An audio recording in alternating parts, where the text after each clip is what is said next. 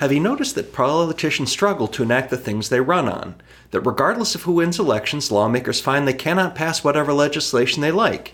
They find themselves bound by what is popular, or at least their sense of it. They can only act within a narrow set of ideas, and that range is called the Overton Window. And on the Overton Window podcast, we look at issues around the country and talk to the people who change what is politically possible. If popularity matters to policy, why is it that so few people seem interested in persuasion? Listen to cable TV news and commentary, and you won't find much except preaching to the choir. People on social media seem to be more interested in yelling at each other than convincing each other. Even the people paying to get your attention want to animate you more than enlighten you. So if your opinion matters, why is it that so few people even try to change your mind? Now, I'm going to talk this through with my colleague, Jarrett Skorup, the Vice President for Marketing and Communications here at the Mackinac Center.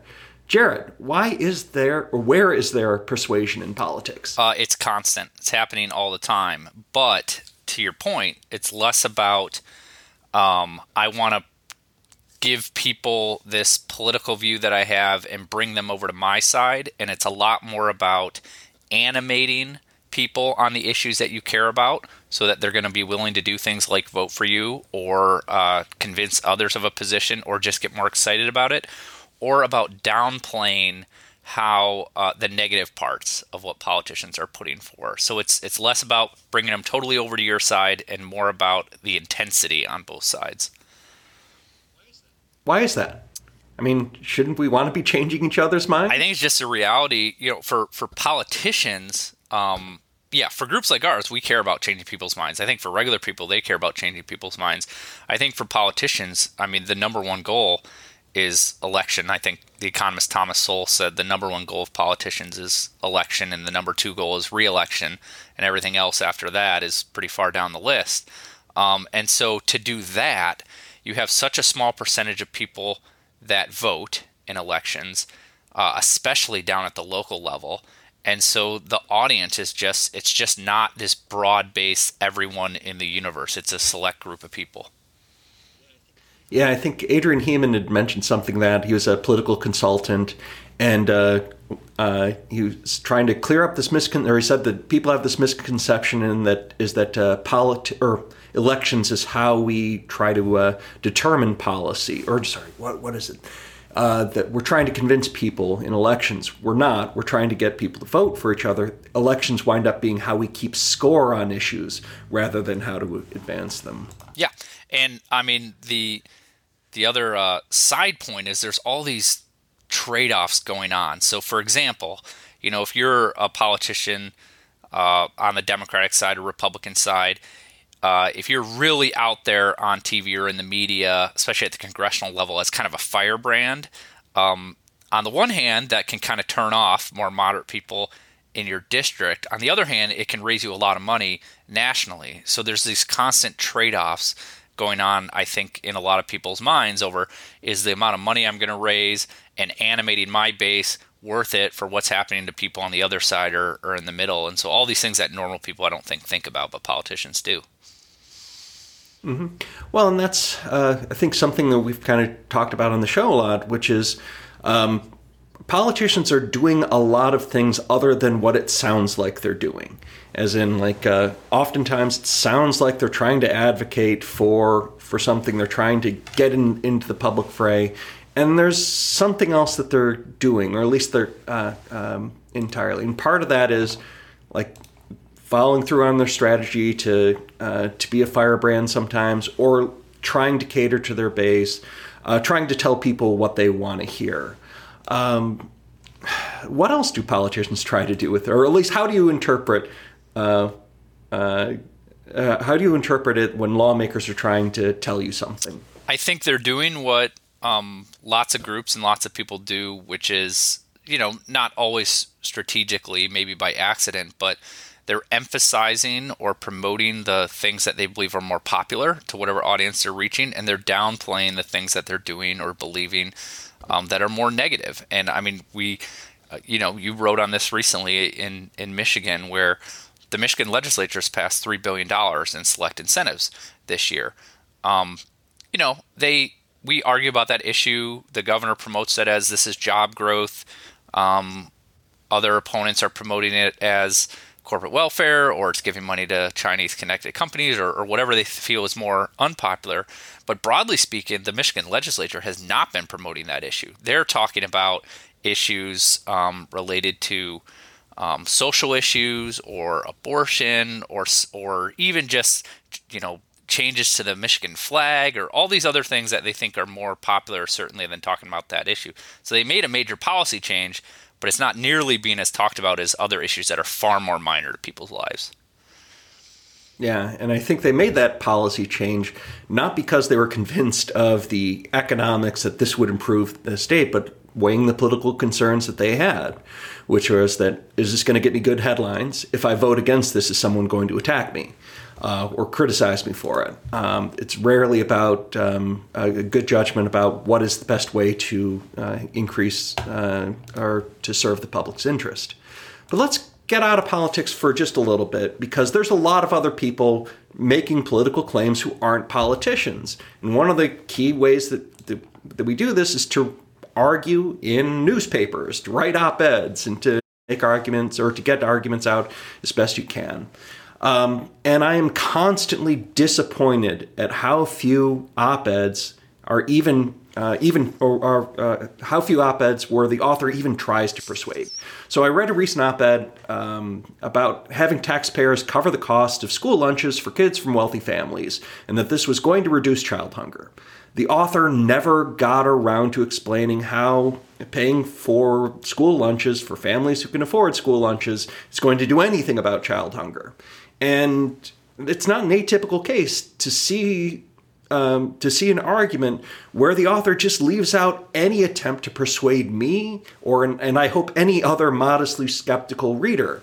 So what's going on there? Why do people make arguments that don't seem like they're even intending to persuade people? I think that op-ed writing has just gotten so much worse than it used to. Frankly, I'm not a big nostalgia, everything was greater back in the day type person, but man, I was one of those people that got interested in policy because my family got the Chicago Tribune every day, and I really enjoyed reading op-eds, and they would have people like Thomas Sowell and George Will, but even people more on the left who were writing pieces that did seem to want to persuade you. And I think that doesn't happen too often anymore. When we're thinking about writing op-eds internally here at the Mackinac Center, I talk about it as, there's kind of these three audiences out there. There's those who agree with you, there's those who disagree, and then, this combination category of people who don't care or are ignorant. And if you're trying to persuade somebody who disagrees with you, that's a lot harder work to do. And I think a lot of people out there just aren't willing to or are incapable of even thinking about what are the arguments that might persuade someone on the other side. I mean, yes, that is really hard to say that to take someone. Let's pick an issue of occupational licensing. It's one of your things where you say, look, this is more of a barrier to entry in most cases than it is something that protects public health. And you've got someone who's more inclined to think, no, these things are important to be licensed. To change their mind requires a lot of work. And frankly, I think that's one of the biggest reasons why you don't see much persuasion, is that it's hard. Yeah. And I actually did a speech yesterday on occupational licensing, and it was to a Kiwanis group. It was a lot of people that are more on the left side of the spectrum. I was told that by the organizer, and I was very excited to give that talk because I've given it to talks of people on all sides of the political spectrum. And one thing that on that issue everyone kind of comes together on is they might have different opinions about how much regulation we need, but everyone pretty much agrees that regulation should at least make sense. And so I have a big presentation about how arbitrary this is and things like how you need more hours of training to be a cosmetologist than to be a lawyer in Michigan, and that's really hard to defend. Now, a lot of times people they really want to get down in the specifics on their actual occupation. So I was having a discussion afterwards with a guy that was an airline pilot, and I was talking to somebody that worked in finance, and they care a lot about the specifics, but I'm trying to sell them on, we just need to actually just spend time thinking about this, and how do we actually measure whether something makes sense. But I do spend a lot of time on, when I'm doing speeches, on trying to, what are the arguments that are going to persuade this group, especially somebody that has a different political philosophy than me.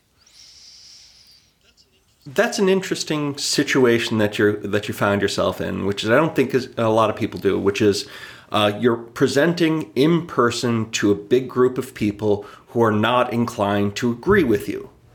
How did it go? Like, how did you feel like you got received? I think it went well. But I mean, I think some of that was the audience they have these preconceptions about who the Mackinac Center is, not really on this issue, but on other issues. And so sometimes if you're thinking, all right, I'm a conservative and the ACLU is going to speak to me about this, or I'm more liberal and this is a Democratic politician, you kind of have this built up, like, I'm already not going to agree with them. I like that, because it means if I give them anything that they are like, yeah, that kind of made sense to me, then I've come out ahead. And I've done this with League of Women Voters, speaking about higher education. I've spoken to a variety of groups on things like minimum wage. But I think about this too, like, even like my family is one of those big, loud, argues at get-togethers type family, all over the map. A lot of my uncles are in unions, and then I've got some that are much more conservative or Republican. And so I think I just grew up around a lot of, like, disagreement is okay. And even when I was pretty young, I realized, man, people are not always putting forth their best argument to persuade people. And I was interested in actually persuading people, so I spent more time thinking about that. I think presenting in person really improves your chances. So if you're reading something that's challenging you, you've got all sorts of reasons to just neglect it. I mean, this is kind of a basic psychological phenomenon. I think I read about this in Jonathan Haidt's The Righteous Mind, where it's like, look, if something challenged you, you ask yourself, must I believe this? And no, you never have to believe anything. No one's forcing you. We're all adults here. We can make up our own minds. And then if you're presented with something and it confirms your belief, you ask, can I believe this? And the answer is always yes. You can basically believe anything. It already conforms with your worldview. It's something that you can adopt. And so, like, when you're just reading something from someone, you can always kind of push them aside. And that's kind of the case on social media too, where, like, there's just so much distance between you and the person who's presenting their case to you. But when you're in person, that kind of goes away. The person who you're challenging has to see you as a person. And hopefully, I guess, your tone that you're going to give to them is telling you, I think this is a really interesting thing. I think you should be on my side on this. I'm a nice guy. You should listen to what I say. And if you've got a problem with this, or if you've got concerns, let's hash it out. And so, like, that kind of environment itself matters a lot to persuasion. Yes. Well, I mean, I'm a big believer in that you really only change people's minds if they trust you. And so if you're in a family, if you've got family or if you got friends, that's usually when people will change their mind, because they're like, well, I trust this person on other things, so I'm willing to hear them out. Now, when you're doing a speech like that, yes. So I will do things to try to build the trust of the audience, just by talking about, hey, my sister and brothers are teachers, and so here's how they go through the teacher licensing. My dad works in construction. Here's how we've navigated that. Here's how I've worked in that area. And then people are starting to say, oh, okay, he's somebody who has some experience in this just like I do, and they're making that connection.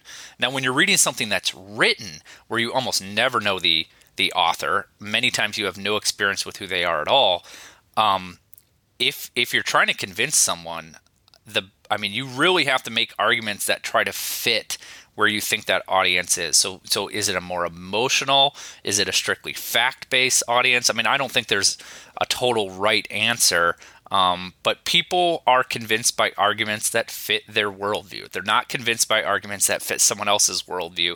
And so you actually have to consider that when you are trying to convince them, especially through something like the written word. Let's talk a little bit more about trust, because when I hear the political debate, one of the most frequent arguments, I think, is not that you should trust me, but you shouldn't trust all of these other people. Why is it so focused on destroying credibility instead of dealing with arguments, evidence, facts? Yeah, it's an interesting political time because on the one hand, both parties are seen really negatively, especially at the national level. And so if you can tie your opponent to that negative thing, then that could buy you something as a political opponent who, again, it's just about the election time. It's not about all these things on the way there or trying to convince them. On the other hand, like if you look at the last election cycle, at least in like the Senate and gubernatorial elections, you had a very high rate of incumbents getting reelected. And I don't know if that is that they're able to raise more money, or if coming out of COVID, people were just willing to give the benefit of the doubt to whoever the head of their state was, or what it was. But what we know is the political parties are looked on very negatively, and yet individual politicians are still winning races at very high rates. Mm-hmm.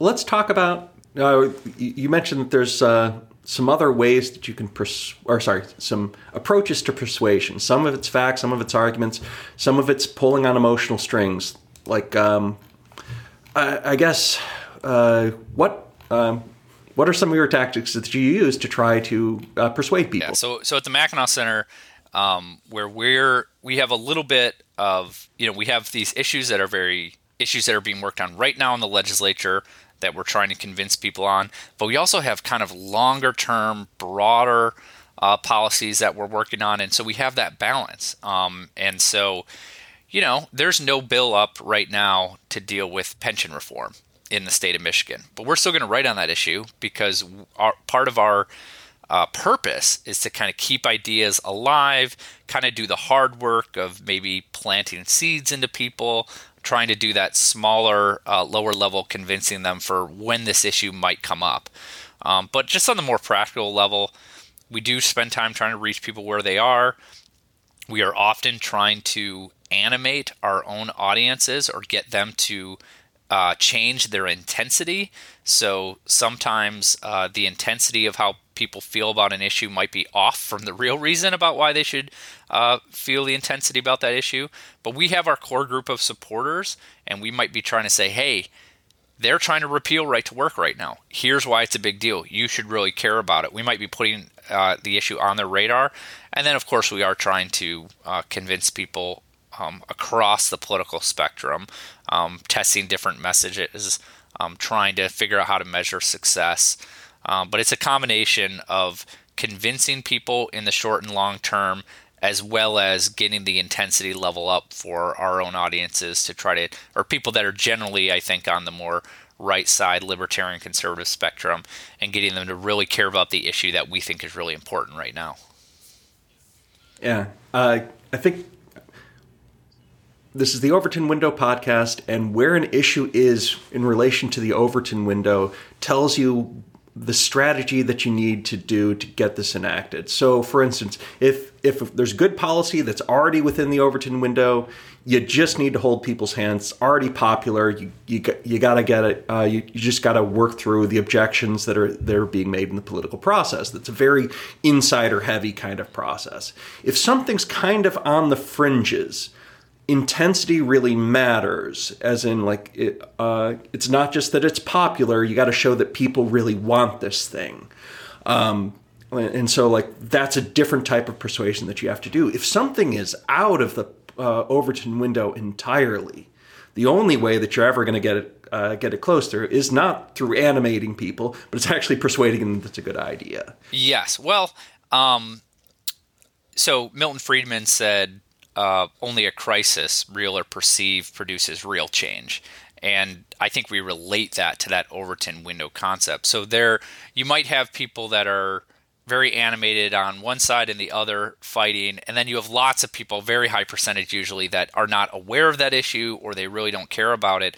But if you have a crisis, that can move the Overton window. And this will happen with things like 9/11, where, there was some small percentage of people that here's what we need to do to prevent terrorism.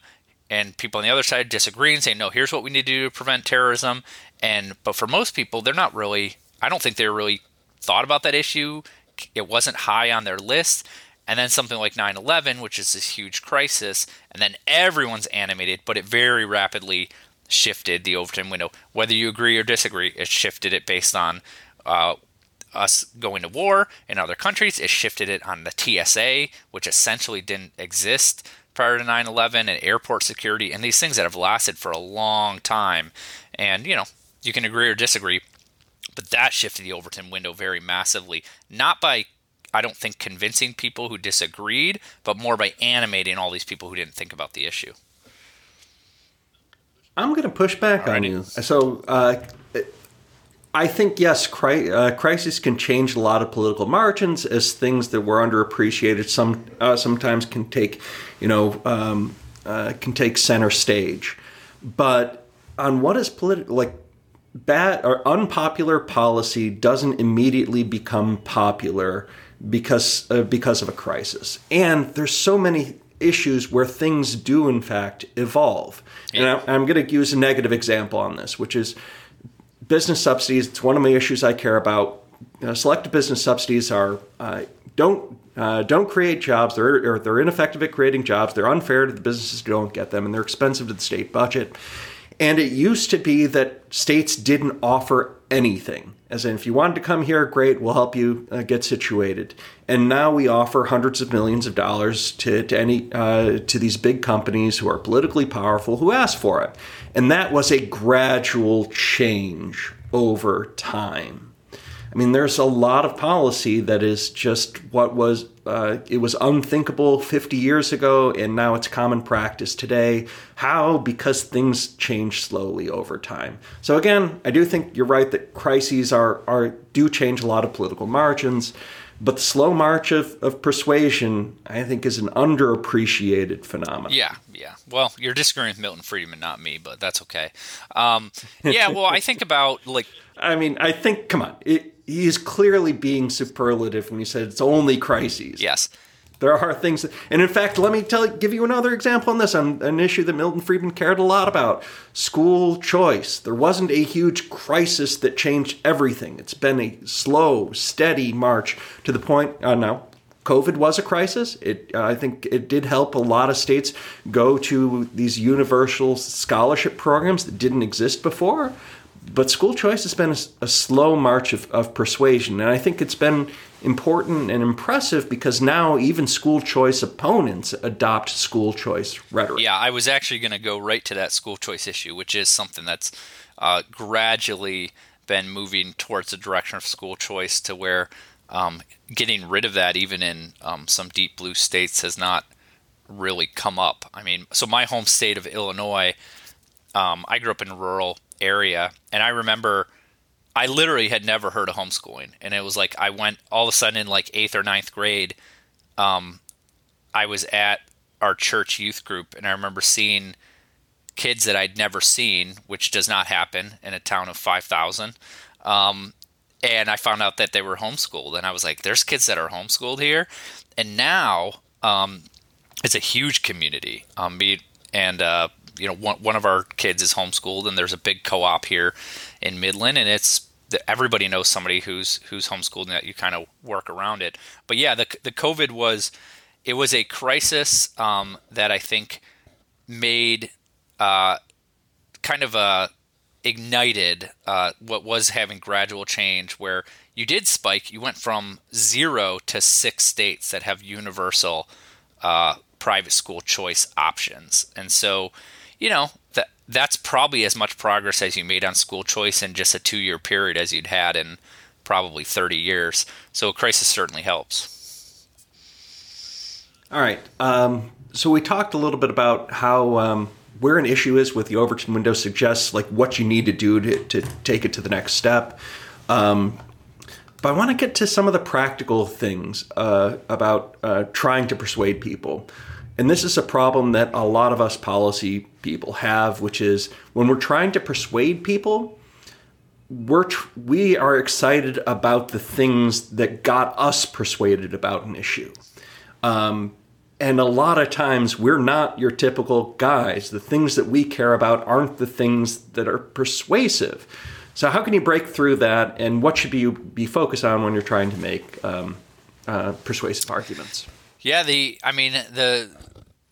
a lot of talk in the marketing industry where it's people relate to stories and they don't relate to hard facts and figures, and they basically put that as they relate to emotion. And I often push back on that, and I'm like, budgets and facts and figures do contribute to emotion. If you have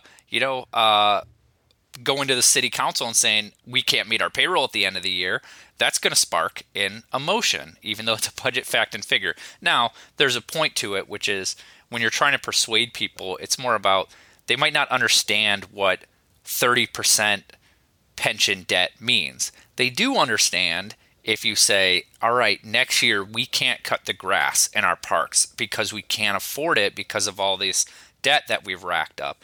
And so a lot of my job is trying to take the great facts and figures that our policy people are coming up with and trying to translate them to regular people. And we do that on energy policy by trying to say we don't need to get all into this technical terms, but how are we explaining to people, which is what they care about. They want the lights to turn on when they flip the switch, and they want it to be a reasonable cost. And so we're trying to explain all this policy that is making it less likely that when you flip the switch, the light will go on and making your costs go higher. And so it's a pretty easy point with lots of complications to try to show how that actually is happening. Yeah, and I think we kind of, it's been presented as, what, are you going to do facts and arguments or emotional stories? And it's like, guys, you got to do both. There's a time and place for everything, and it really depends on the argument, where you are, and what you're trying to accomplish. Because sometimes people really need to know the technical details of a policy. It's not often, but if you're having if you're already in that Overton window debate where you've got legislation, they're working on it, there's this battle of the one-pagers. There are these arguments that are resonating with legislators who may change their votes because they don't feel comfortable about things. Sometimes facts really matter there. Yeah. And sometimes people really want to see the evidence behind a policy. Yeah, so one of the policies that the Mackinac Center was instrumental in getting changed was on our state's film incentive program. And this lasted for 8 years. When it went into place, it was a total vote combined of 145 to 1. So 145 lawmakers in the House and Senate were in support. Only one voted against it. And then it lasted for 8 years, and then eventually they got rid of it. And I was testifying down in Florida because they were considering a film incentive program. And some of the people that were bringing me down were asking me, well, how did Michigan get rid of this? And they were looking for what kind of marketing did you do? What did you dig up? And it was an interesting issue because film incentives are one of those where the studies are pretty much all on the same side. You've got industry-sponsored studies saying it's great. But all the independent studies, whether it's from a liberal or conservative group, are mostly like, yeah, this is not a good way to spend the money. And maybe the Mackinac Center is saying, hey, let's spend the money on tax cuts. And the Center for Budget and Policy Priorities is saying, let's give it to, higher teacher pay. But we're both in agreement that it's not a great policy. But I told people there were two main arguments that worked to convince especially Republicans to get rid of the program. The number one was a chart from our fiscal policy folks that showed here's how much we spent over 8 years and here's how many jobs we had over that time period, which basically showed you had a blip of jobs that were not very many. The second argument was showing them that the Michigan Film Office gave $1 million to Michael Moore to shoot a film here in Michigan. Michael Moore being this very liberal filmmaker who ironically got the money to do a film saying why corporations were the beneficiaries of special government help. And so it was two different things. One was the fact and figures, and one was the high emotion, where just Republicans just really did not like Michael Moore. And that was kind of the two main arguments that convinced them, let's get rid of these incentives. And there was one Democrat that was principled that said we shouldn't be giving money to the big Hollywood producers. You mentioned that you kind of got into policy through reading the newspaper, being persuaded, dealing with issues. Who do you read now? Who do you find persuasive? The same two guys that persuaded me when I was a freshman in high school, Thomas Sowell and George Will. Thomas Sowell no longer writes op-eds anymore, the great longtime economist. George Will is still writing. I think I'm in my last couple of years with those two guys, unfortunately. But Thomas Sowell was one he was the first economist I'd ever read, and I just have these like lightning bolts where I'd read something from him, and it was basically he was all about. He has a famous quote that I have next to my desk, which is, "There are no solutions, only trade-offs." And Thomas Sowell was always adamant. Here's what politicians are saying is going to happen. Here's the trade-off. And even when I was 15 years old, I was astounded by that, because I'd never heard anybody giving the trade-offs of public policy before. And George Will was always great and still is great about sharing the stories of real people. And he just wrote one the other day on a Supreme Court case on home equity theft. And he leads with this example of a grandmother in which she did not pay a small part of her taxes. They seized her home, they auctioned it off, and the government kept all the proceeds. And so he's great on the storytelling time, connecting it to especially legal cases and facts and figures. Mm-hmm. All right. So we've talked about some of our approach to persuasion.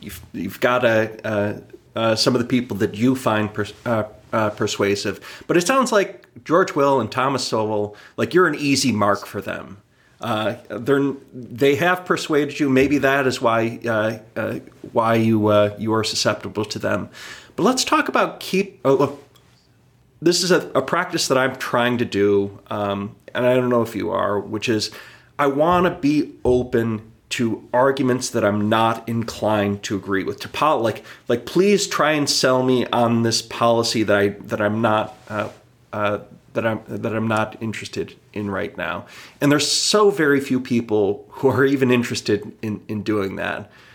So I want to try and stay open for the few people who do. How do you stay open to arguments trying to convince you of something that you're not inclined to believe already? Yeah, I'm probably, in terms of an issue where I've had this set position and it's a policy area that I at least somewhat know about. Yeah, there's not much that I can think of that's changed my mind on those over the years. But I try to be open, especially on something where I don't know a lot about. And so I read The Atlantic, which I find most of their writers very much on the left for the most part. But they'll bring up issues that I just find interesting and I've never heard of, and that are kind of a combination of facts and figures and storytelling that's somewhat persuasive to me. And then I'm always I read a lot, just a ton of books. I try to read an hour a day. I read over 100 books a year. And I will get in on these issues where I'll hear about something, or maybe I've read an article, and I'll think, man, I really don't know a lot about that issue. And so then I'll go read a couple of books on it, and I'll try to do it on some on both sides. So one of these in the last year was on JFK and the JFK assassination. And it was just one of those where I'm just too young, where it wasn't a huge part of my life.